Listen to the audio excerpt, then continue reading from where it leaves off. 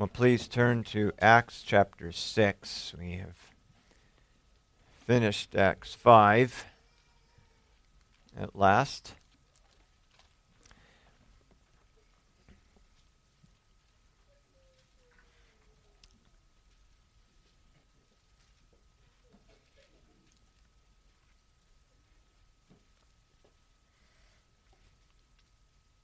Acts chapter 6, verse 1. Now in those days when the number of the disciples was multiplying, there arose a complaint against the Hebrews by the Hellenists, because their widows were neglected in the daily distribution. Then the 12 summoned the multitude of the disciples and said, It is not desirable that we should leave the word of God and serve tables. Therefore, brethren, seek out from among you 7 men of good reputation, full of the Holy Spirit and wisdom, whom we may appoint over this business, but we will give ourselves continually to prayer and to the ministry of the word. And the saying pleased the multitude, and they chose Stephen, a man full of faith and the Holy Spirit, and Philip, Prochorus, Nicanor, Timon, Parmenas, and Nicholas, a proselyte from Antioch, whom they set before the apostles. And when they had prayed, they laid hands on them. Then the word of God spread, and the number of disciples multiplied greatly in Jerusalem, and a great many of the priests were obedient to the faith. The entrance of his word gives light and understanding to the simple. Heavenly Father, we ask that your word might give us light this morning, and that you might give us understanding. We ask that you may be exalted this morning in the proclamation of your gospel. And I ask that you would sanctify my sinful lips to proclaim your grace. In Jesus' name, amen.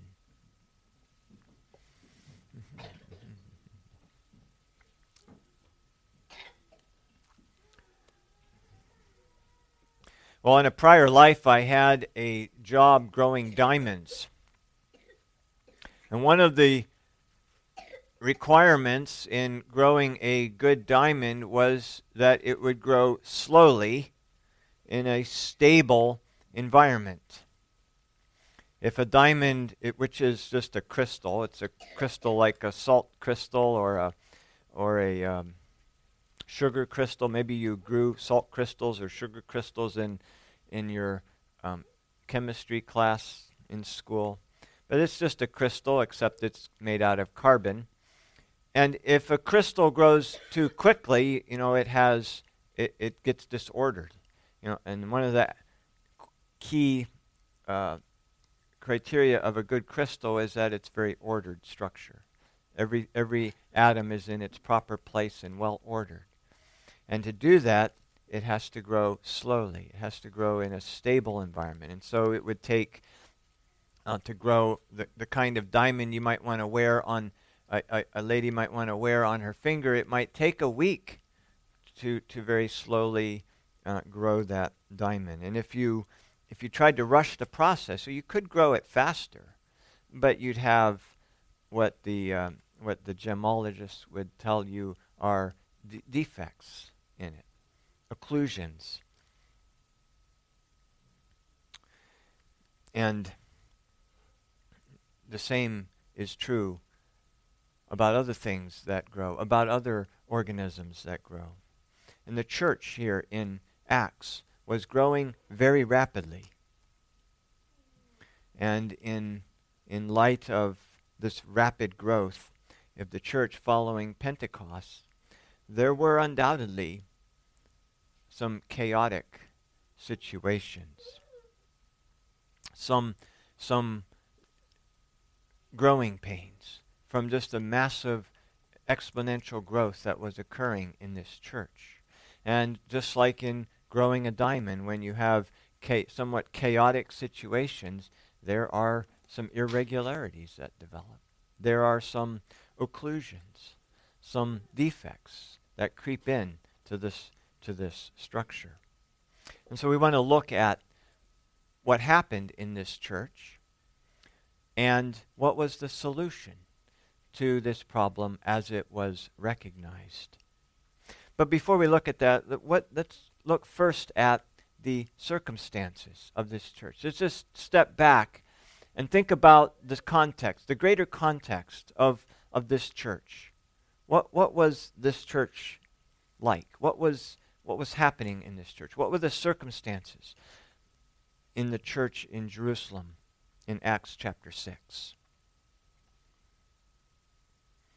And so if we look in this greater context, we see that this is a spiritually prosperous church. This is a spiritually prosperous church. There is powerful preaching and teaching going on. In verse 42, in the last chapter, there was powerful preaching and teaching, evangelism continually, from house to house. Christ was being preached and taught. We see that there was active church discipline. This was a church, secondly, where sins were not covered over, they weren't ignored, they weren't, even worse, condoned, as sometimes happened. Rather, there was church discipline. Sins were dealt with, such that the church was filled with a godly fear, a good fear,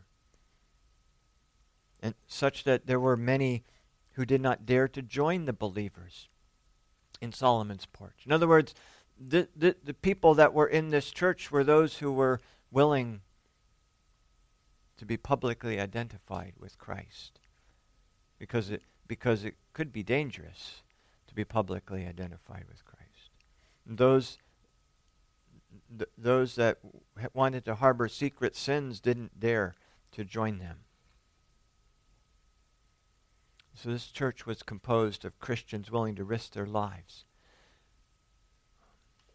and willing to risk their freedom to publicly worship the Lord together. So these we see are the marks, two of the three marks of a true church, the third one being the sacraments, which were being administered, because the disciples continued daily in the breaking of bread, in the apostles' doctrine and fellowship, and the prayers. The breaking of bread is the Lord's Supper. And when it says that disciples were being added daily, there's your baptisms are happening. So this is a spiritually prosperous church. It's also, as a spiritually prosperous church, it is a generous and compassionate church. There were those who had possessed great wealth were sharing it with those who had nothing. Those who had lands and houses, they were selling those extra lands and selling the extra houses because there was a great need that needed to be met. So the Bible says in chapter 4 that there was no lack. Despite there being great needs, despite there being widows, despite there being a number of widows, despite there being people who were there from out of town, who had come from far away, there was no lack because of the compassion and generosity of the church. And here, even in this passage, the widows are being provided for on a daily basis through the gifts of other saints. This was a spiritually prosperous church in that it was a church that rejoiced to be counted worthy to suffer shame for the name of Christ. These are all marks of a strong and prosperous church. Not only was this a spiritually prosperous church, this was a numerically prosperous church. You know, those two are not necessarily the same. There are churches in the book of Revelation that God addresses, and he recognizes that they were small, but that he commends them for their spiritual strength, even though they were small in numbers. But this was not only a spiritually prosperous church, but it was a numerically prosperous church. The church was growing rapidly. The number of disciples was multiplying, Acts tells us. In Acts 2, 3,000 are added to the number. In Acts 4, the church numbers 5,000 men, and it's multiplying daily. We don't know exactly how many there are at this time, but many estimate there were easily 10 to 20,000 believers in Jerusalem at this time. Think about that kind of growth, starting from 120 people on the day of Pentecost to 10 to 20,000 people. I mean, we'd be overrun if we had 50 people show up one Sunday morning for a service. A mere 50 people. Let alone hundreds of people. So this is a numerically prosperous church. This is also a church of great cultural diversity. Remember the list of nations, cultures that were represented at Pentecost? Yeah. Parthians, Medes, they're starting way over in the east.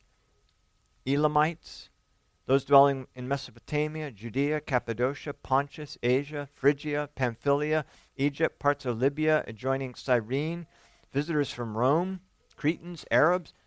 There is a very, very diverse, culturally diverse group of people in this church.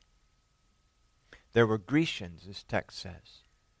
There were Grecians. Those are Jews who lived outside of Israel and spoke Greek predominantly. They would have read the Septuagint, the Greek translation of the Old Testament.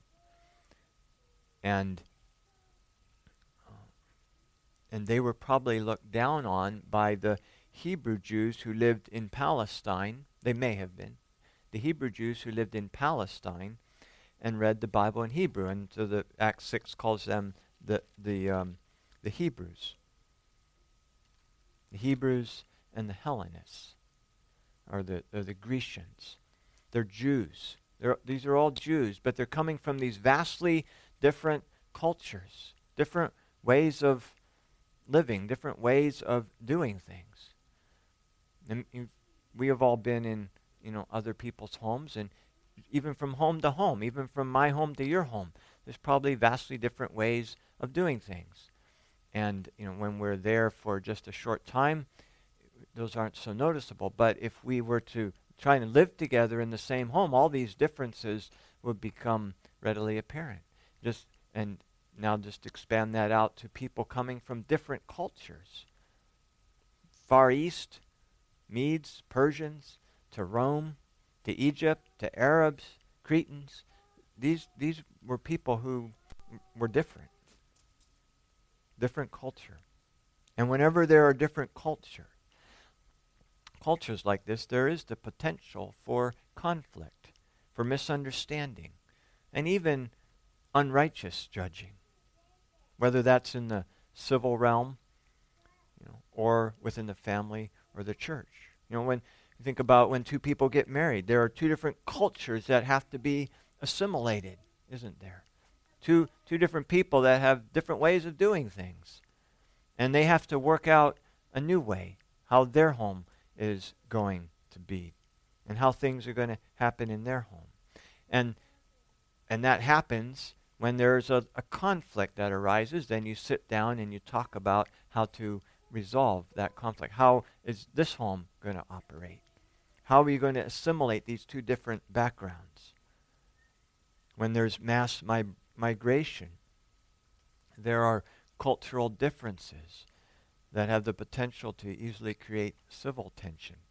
We've experienced a large influx of Hispanics in our neighborhood, and they like to play loud music for the whole neighborhood to enjoy into the wee hours of the morning. That's part of their culture, and they do it regularly, but especially on holidays. And so you see, there's all these little ways of doing things. In their view, they're probably something that they're happy. Look at our neighbor is providing music for us. But in other cultures, it's not so well received. And so there's this potential for conflicts when you have vastly different cultures living in close proximity to us. There's also another great diversity here. There's a great financial diversity. You had very wealthy people, like Barnabas, who had lands that he could sell, lands and houses. People that have own multiple houses are wealthy people, by definition, in any culture. you have the scale from the homeless who don't have a house to those who have a house barely to those who have great houses and many houses. And so there was a great diversity, financial diversity, and that's another potential source of conflict because it's a temptation for those who are poor to complain against those, or to be envious, or to complain against those who have much, to think that they ought to have some of that. So that's another potential source of conflict. So this is the church. It's a prosperous church, but there are these diversities, these cultural, these financial diversities that create a potential for conflict. And indeed, a conflict arises.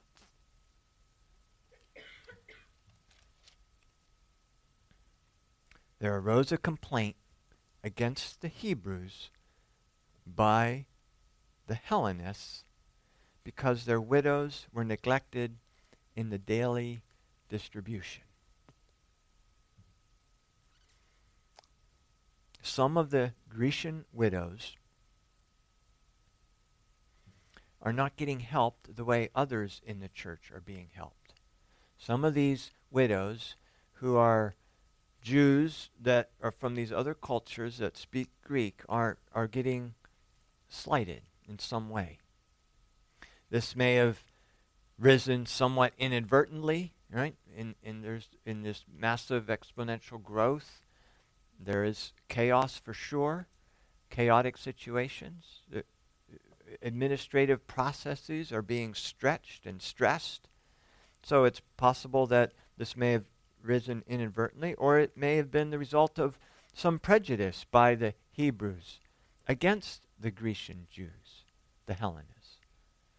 We know that is the case. It has been the case. The whole Acts 15 council was over a division between those Jews who thought that the Gentiles had to become exactly like them and keep the law just like them. We know that Peter was carried away with hypocrisy in one case over this matter.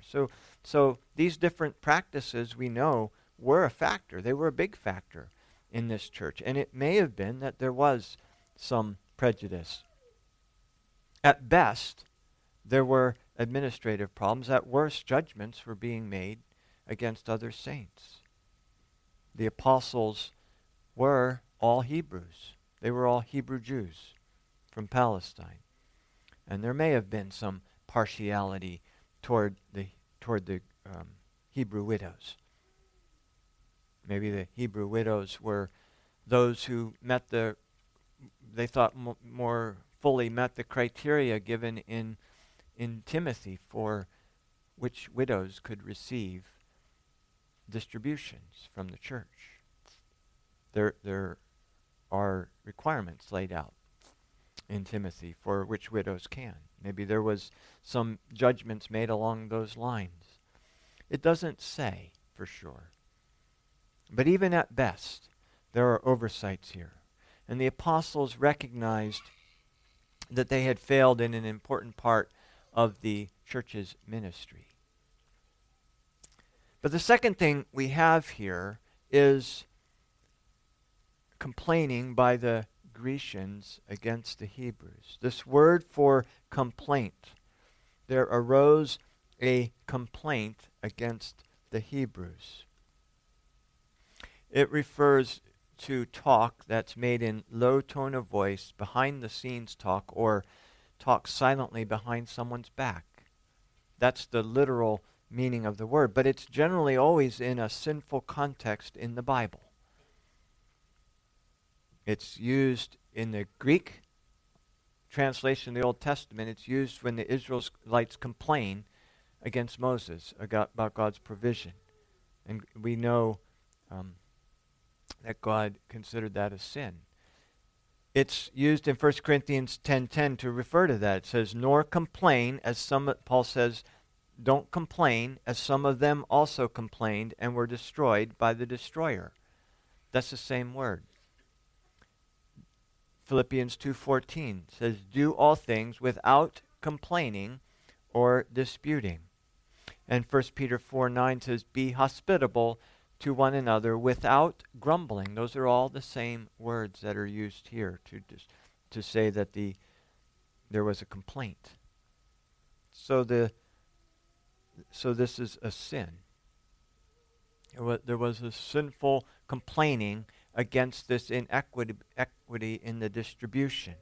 So there appears to be a sin on both sides of this division, of this conflict. There was possible oversight and possibly even prejudices, and then there was a complaining about that. You see, that is a wrong response to a sin. And that is typically when sins become big problems. If there is a sin and then the rest of the church responds properly to that sin, it doesn't become a problem. Things become a problem when there is a sin that is sinfully responded to. And that's what we see here.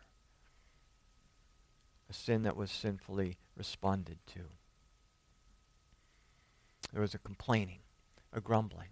Instead of going to the apostles and laying out their case or making known the issue, there was apparently a grumbling and complaining, a talking behind the backs and behind the scenes, instead of properly addressing that problem. So what's the solution? That's the division. What's the solution? Before we look at what they did do, let's look for just a minute at what they didn't do. Nothing is said about the sin of murmuring. They didn't have a sermon series on the sins of murmuring to beat the people back that were murmuring, because it wasn't an appropriate time for that. There are teaching moments and there are acting moments. And this was not a teaching moment.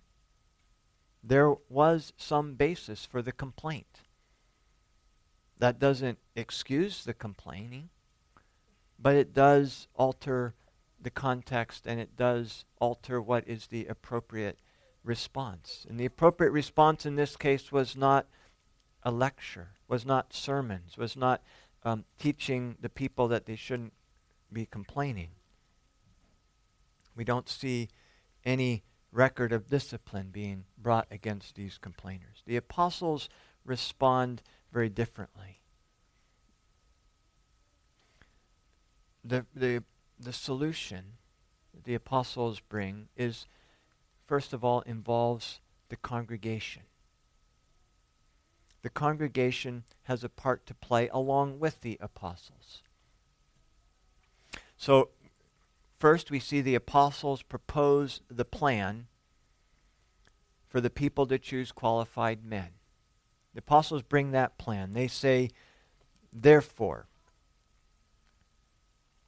let the brethren seek out from among you 7 men full of good reputation, full of the Holy Spirit. The apostles proposed a plan for the people to choose qualified men. They were to choose men who were filled with the Holy Spirit for the ministry of mercy. The apostles, secondly, provided the qualifications for these men that they were to choose. They had to be men. They had to have a good reputation. The men had to be filled with the Holy Spirit and wisdom. Those were musts. They must have these things. In other words, they were to choose men who were already doing the work of deacons. To be of good reputation means that they were known. They were known for good works. They were known for this ministry of mercy among the people and among outsiders. They were men in whom it was obvious they were filled with the Holy Spirit. And of course they were men too.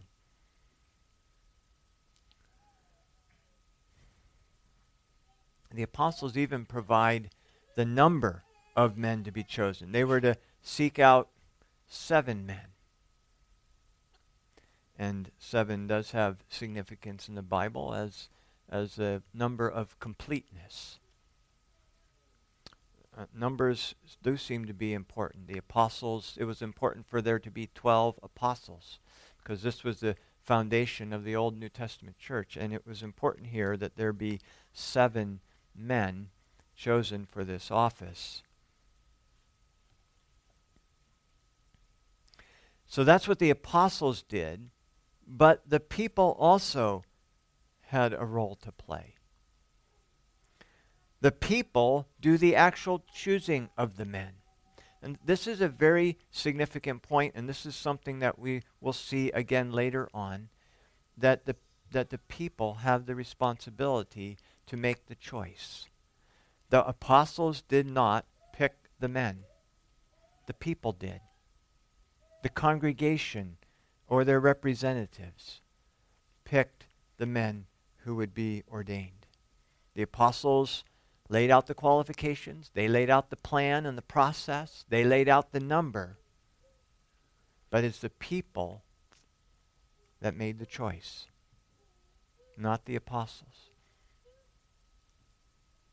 You see, this is an important principle of Presbyterian and we would say biblical church government. Ultimate authority does not reside in the special office.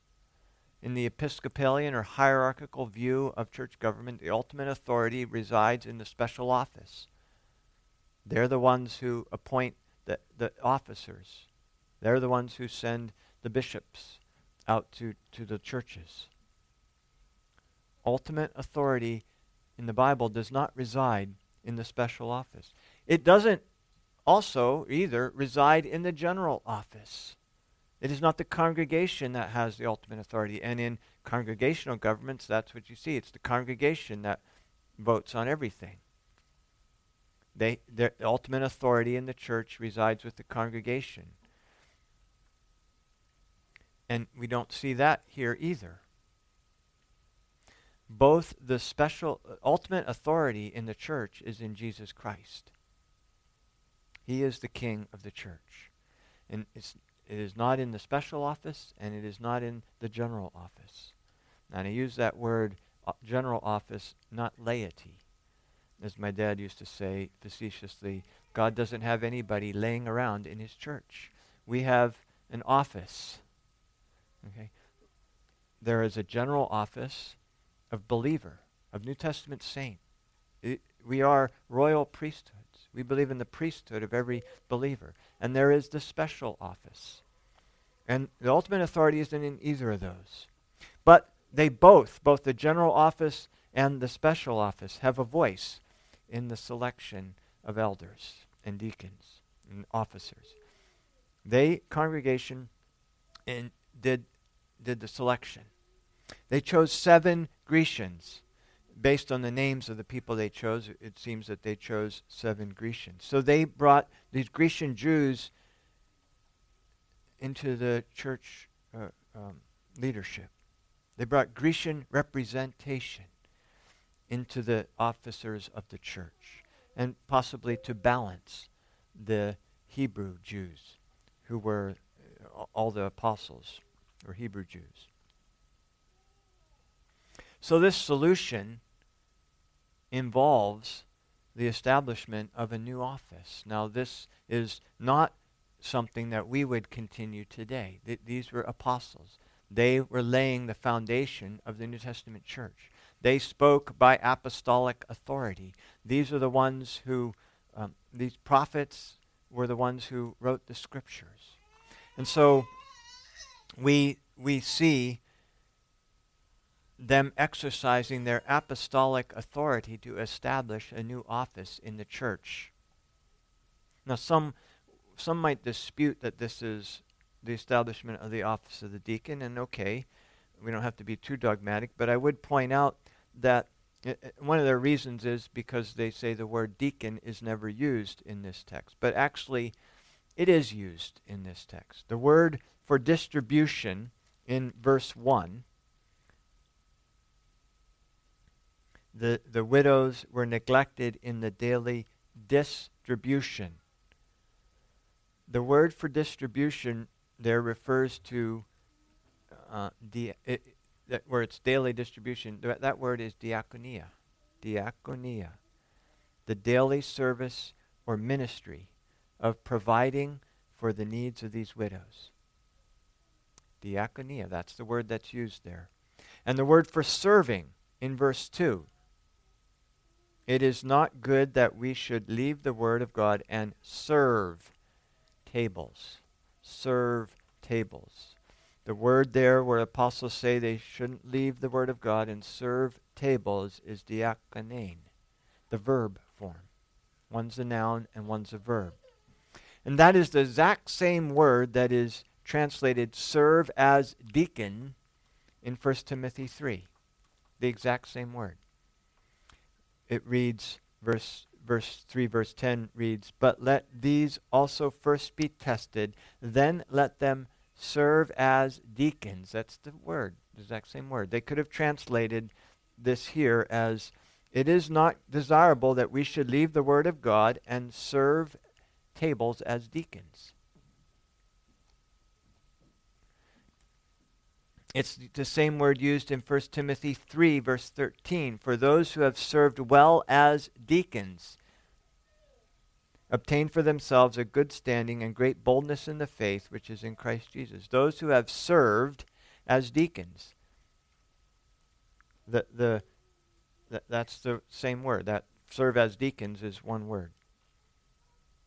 Now, it's true that this word is also used, these two words, this noun and the verb, are used many other times to refer to serving or ministering in many different contexts by many different people. For example, in John 12, verse 2, there they made him a supper and Martha served. That's the same word.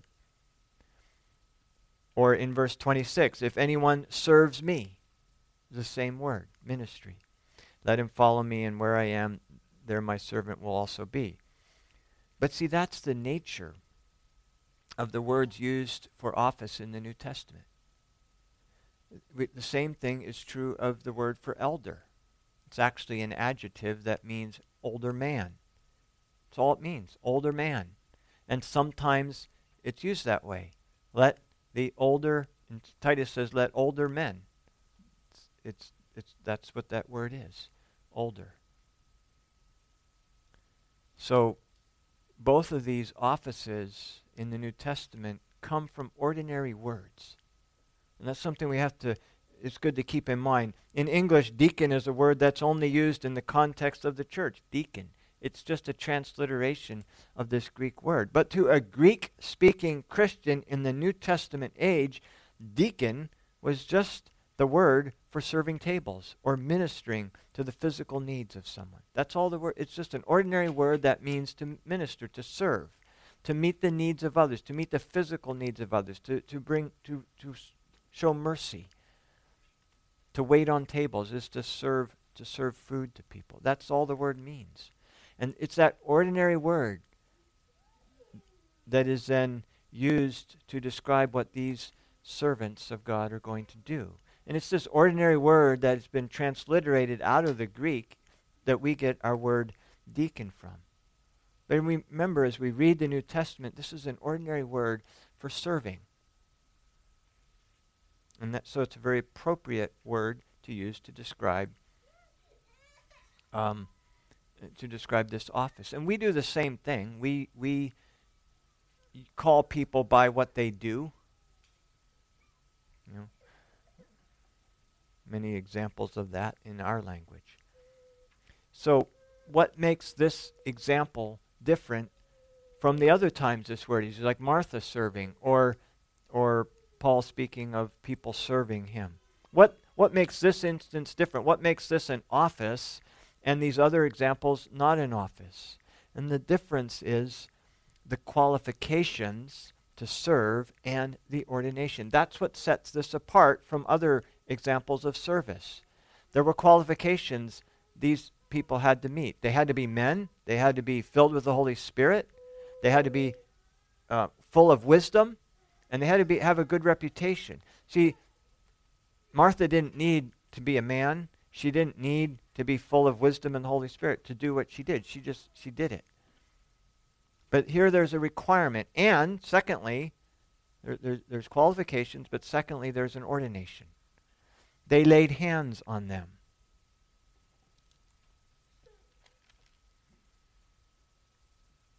They chose these men, and when they had prayed, they laid hands on them. That's an ordination. To ordain is to set someone apart for something. And these men were being set apart to serve in this way, to serve tables, to perform this mercy ministry, to meet the physical needs of the saints in the church. They're being set apart by prayer and the laying on of hands. That's, by definition, an ordination. So these men are ordained to this. All these other examples of service did not involve ordination. It didn't involve the laying on of hands and the setting apart by prayer. And so this, I would submit, is the establishment of what we call the office of deacon. Those are the words that are used in this text, and there is also the ordination of the officers. Now notice that this solution involves a division of labor. You see, one person can't do all that needs to be done.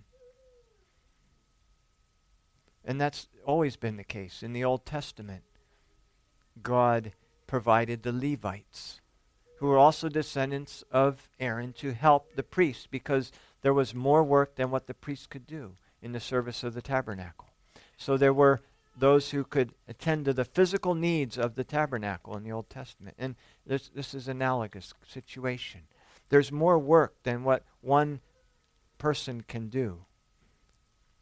And it's not just more work, but it's a different kind of work that takes a different skill. You see, when we as humans, do things on a regular and daily basis, we develop, if we're diligent, we will develop skills to do those works better. And we can't, people are more gifted than others, but even the most gifted person can't develop skills to do everything equally well, because we're finite, we're limited. And so we see a division of labor here. The apostles were to focus on the ministry of the word and prayer. And they said it's not desirable. We shouldn't leave that work to do this other work. We can't do both. We can't become good at both of these things. And so they established this other office. See, there's a benefit to having specialization. This division of labor is what makes wealth in an economy. If we had to do everything ourselves, we'd barely get breakfast done by the time the sun goes down. It's the division of labor that creates wealth. And even in the church, it's the division of labor that is a blessing to God's people, as specific skills are developed in these offices and for these specific callings. And I can tell you from my own experience, being in a church that had exceptionally gifted deacons, and being in a church that did not. Exact same demographics in both cases, all the way down the line, even to the kinds of cities they were in, the demographics of the church and so on, the size of the church, the age, everything almost virtually identical, same denomination, everything. And yet one church had a building almost 20 years before the other church did. Why? Because one church was blessed with gifted deacons, and the other church didn't. Not that they didn't have deacons, they just didn't have the same level of gifting. So this gifting is very important to the church, and it can be a great blessing to the church. That men who are qualified and filled with the Holy Spirit are enabled to specialize and to focus in an area. But this division of labor does not denigrate either of these labors. Do not think for a minute that the apostles are saying it's more important, the ministry of the word is more important and a higher office than this other one. this is not denigrating the office of mercy ministry. This is an important office. That's why these men had to be full of wisdom and filled with the Holy Spirit and men of good reputation. They didn't have to know how to teach the Scriptures. Didn't say they had to be apt to teach like an elder. So it's a different focus. But both of these labors are critical. They're very critical. And in the early stages, they were both done by the apostles. They did all those duties. But then as the church grew and became established, you have this division of labor. Now these men, these deacons, also exercised other gifts. Philip was an evangelist. He's called Philip the evangelist. That's a gift. Evangelism is a gift. It's always presented as a gift in the Scriptures. And Stephen preached. That's another gift. And these gifts should not be confused with offices. There are gifts that commonly are connected with offices, but a gift is not the same as an office. Preaching, teaching, ruling, these are presented as gifts. The offices are deacons and elders, and there can be a mix of gifts. And in this case, Stephen was recognized as having the gift of preaching. Philip had the gift of evangelism. Being a pastor, a shepherd, is a gifting. So what do we learn from this passage? What lessons can we take away? One, we should not be surprised, discouraged, or disheartened by sin in the church. Jesus came to save sinners, right? Not the righteous. The church is filled with sinners who are being sanctified, who are in the process of being sanctified. And that's a day-by-day thing. The church is filled with sinners who are being made more and more to die unto sin and enabled more and more to live unto righteousness. But don't forget that means the church is filled with sinners. And what do sinners do? They sin. And so we shouldn't be discouraged or defeated or disheartened by the sin. Rather, we should respond in biblical ways to that sin, to bring healing, to bring restoration, to bring growth and sanctification. The Scriptures are quite open about the sins of the church. It doesn't hide sin. The Scriptures never hide sin in the church, whether it's King David or the Apostle Peter, whether it's King Hezekiah or the Apostle Paul, whether it's Abraham or the Corinthian church. The Bible is very plain and explicit about the sins in the church, and it tells us how we ought to deal with sins in the church. And when we do that, then the healing of the gospel is brought to bear. Secondly, true Christianity is not just spiritual. It is physical. True Christianity is not just Bible study and prayer. It's not just Lord's Day worship and sacraments. This is just one day out of our week of 7 days. True Christianity consists in meeting of physical needs.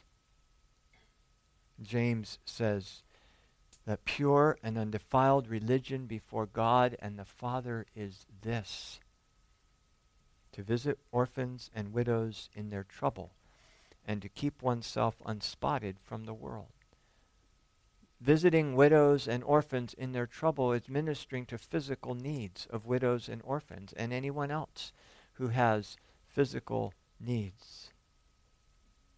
God's mercy, you see, extends to the healing of our bodies and to the physical needs of our bodies.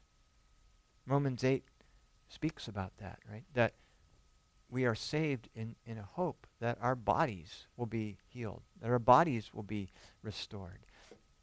And a church that is prosperous, spiritually prosperous, will be meeting physical needs as they arise. Remember, we are to love not in word only, but in deed.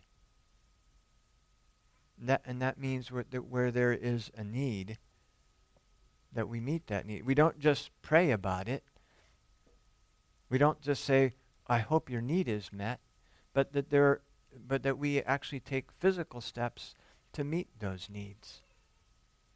If we just say, be warmed, be clothed, that doesn't warm and clothe anybody. There needs to be a physical action. And so true Christianity is spiritual, is physical and not just spiritual. And thirdly, as I've said, mercy ministry is an important work of the church alongside of preaching and prayer, alongside the ministry of the word and prayer. This ministry mercy is so important and so vital that there is an entire office that has been established for this work. And it's a work that that is something that we should aspire to. In 1 Timothy 3, those who have served well as deacons obtain for themselves a good standing and boldness in the faith which is in Jesus Christ. Those who serve as deacons, who serve well as deacons, obtain for themselves a good standing in the eyes of the Lord. The Lord is pleased, and he gives great boldness in the faith to those who serve well as deacons. This is a calling, and it's a separate calling from the work of an elder, but it's not any less important from that work. It's necessary. It's a necessary work for a healthy church. And so may the Lord give to us men who have a desire and the gifting to serve us as in this role as deacons. Men filled with the Holy Spirit, men of wisdom, and men of good reputation. Let's pray.